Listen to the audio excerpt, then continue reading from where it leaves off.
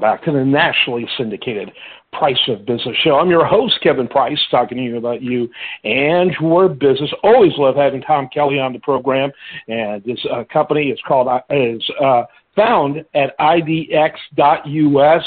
They are the leading authority out there when it comes to protecting identities, really protecting companies and individuals.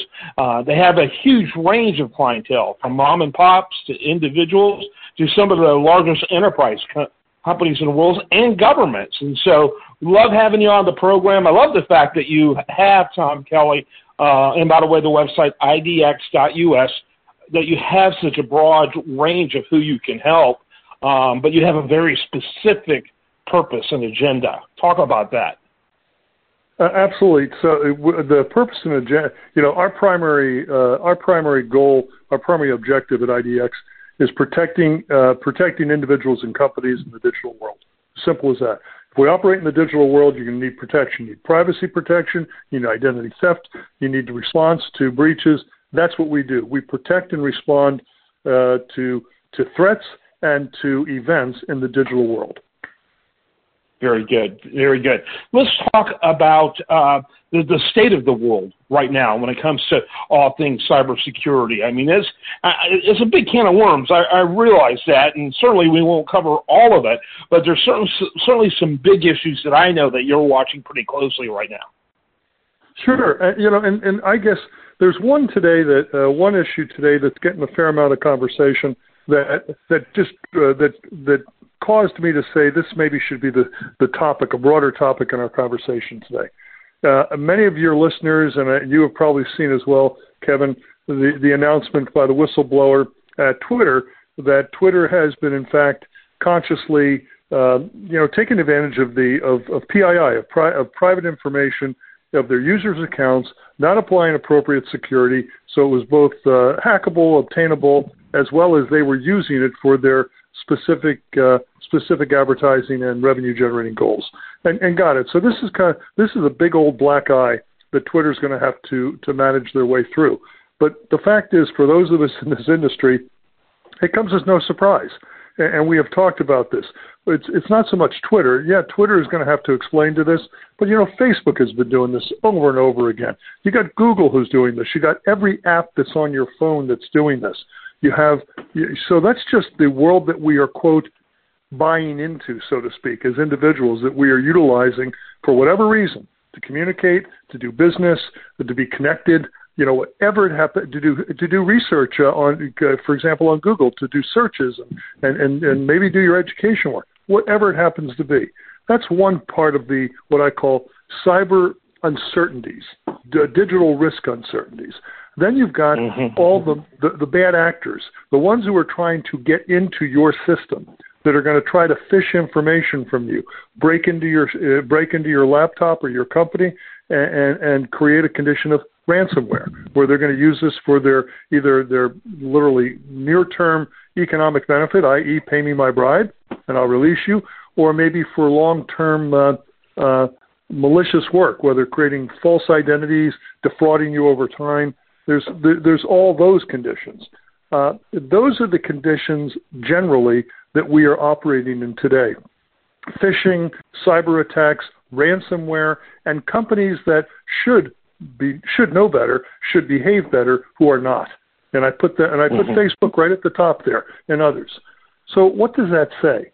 That says that there's a collective need for there might be some collective need for legislation, and I'm not a big believer, as you know, of government interfering in private enterprise, but I'll tell you, when the behaviors are so incredibly horrid, maybe there's a time.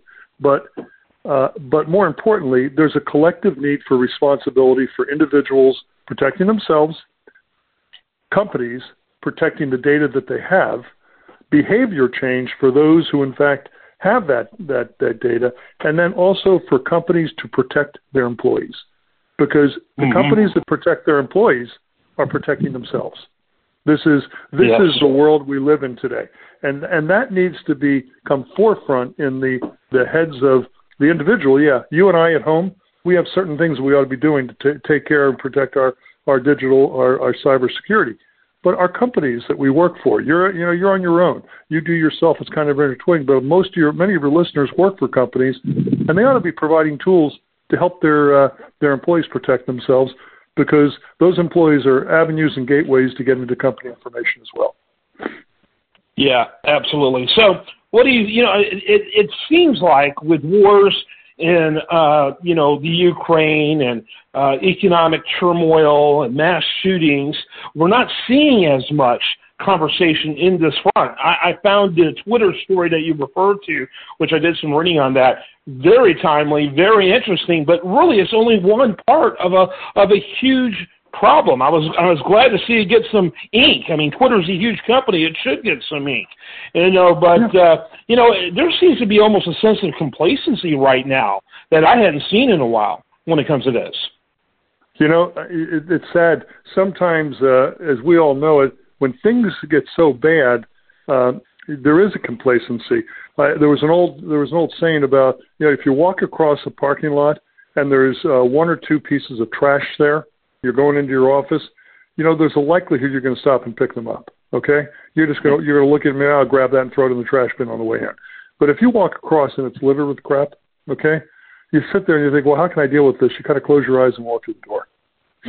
Yes. It's a little bit, and I think there's some of that syndrome setting in, that we're going to have to start addressing this problem, this condition, one bite at a time, one step at a time, one piece at a time. And you're right. A war in Ukraine seems to make my privacy threat by Twitter or privacy threat by Facebook seem a little bit less important until it happens to you, quite frankly, until that becomes your personal war and somebody has really exposed and taken advantage of you. So this needs to get way more attention, and the only way it gets more attention, and sadly, it's going to start with individuals. We've got individuals who've got to start protecting themselves. Companies need to wake up that if I work for a company and I get hacked, or if I work for a company and I get my digital privacy or my digital identity stolen, that impacts my productivity, but it could also be an avenue with all the remote work now of somebody accessing, company, getting my credentials and using that to get into a company's network and to do bad things. So companies really have to start thinking about protecting their individuals more so than they're already doing right now. Yeah. Very interesting. And it seems to me, the bottom line is there's never going to be enough protection from the government. That's all the enemies of you when it comes to cybersecurity think about. Certainly not enough that we'll want because we live in a free society, right? And so we want a free society. And so it really, really, the onus is on individuals and companies, isn't it? Yeah, absolutely. And the threat that we have to the individuals and the companies, you say the government's supposed to be stepping in and helping. The privacy legislation in the government is stalled, but they didn't have any problem passing a bill that was going to add 87,000 more IRS agents. Okay? Yeah. And talk about, so literally, when the priority is there, they can get it. Okay? They can get it done. But the fact is that priority is simply not there. They have other priorities. That's exactly right. And by the way, we were talking about the war just for a moment there in the Ukraine. One of the single biggest players of government terrorism or cyber terrorism is Russia. And we're all so much vulnerable since this war has begun because of where we stand in relationship to Ukraine.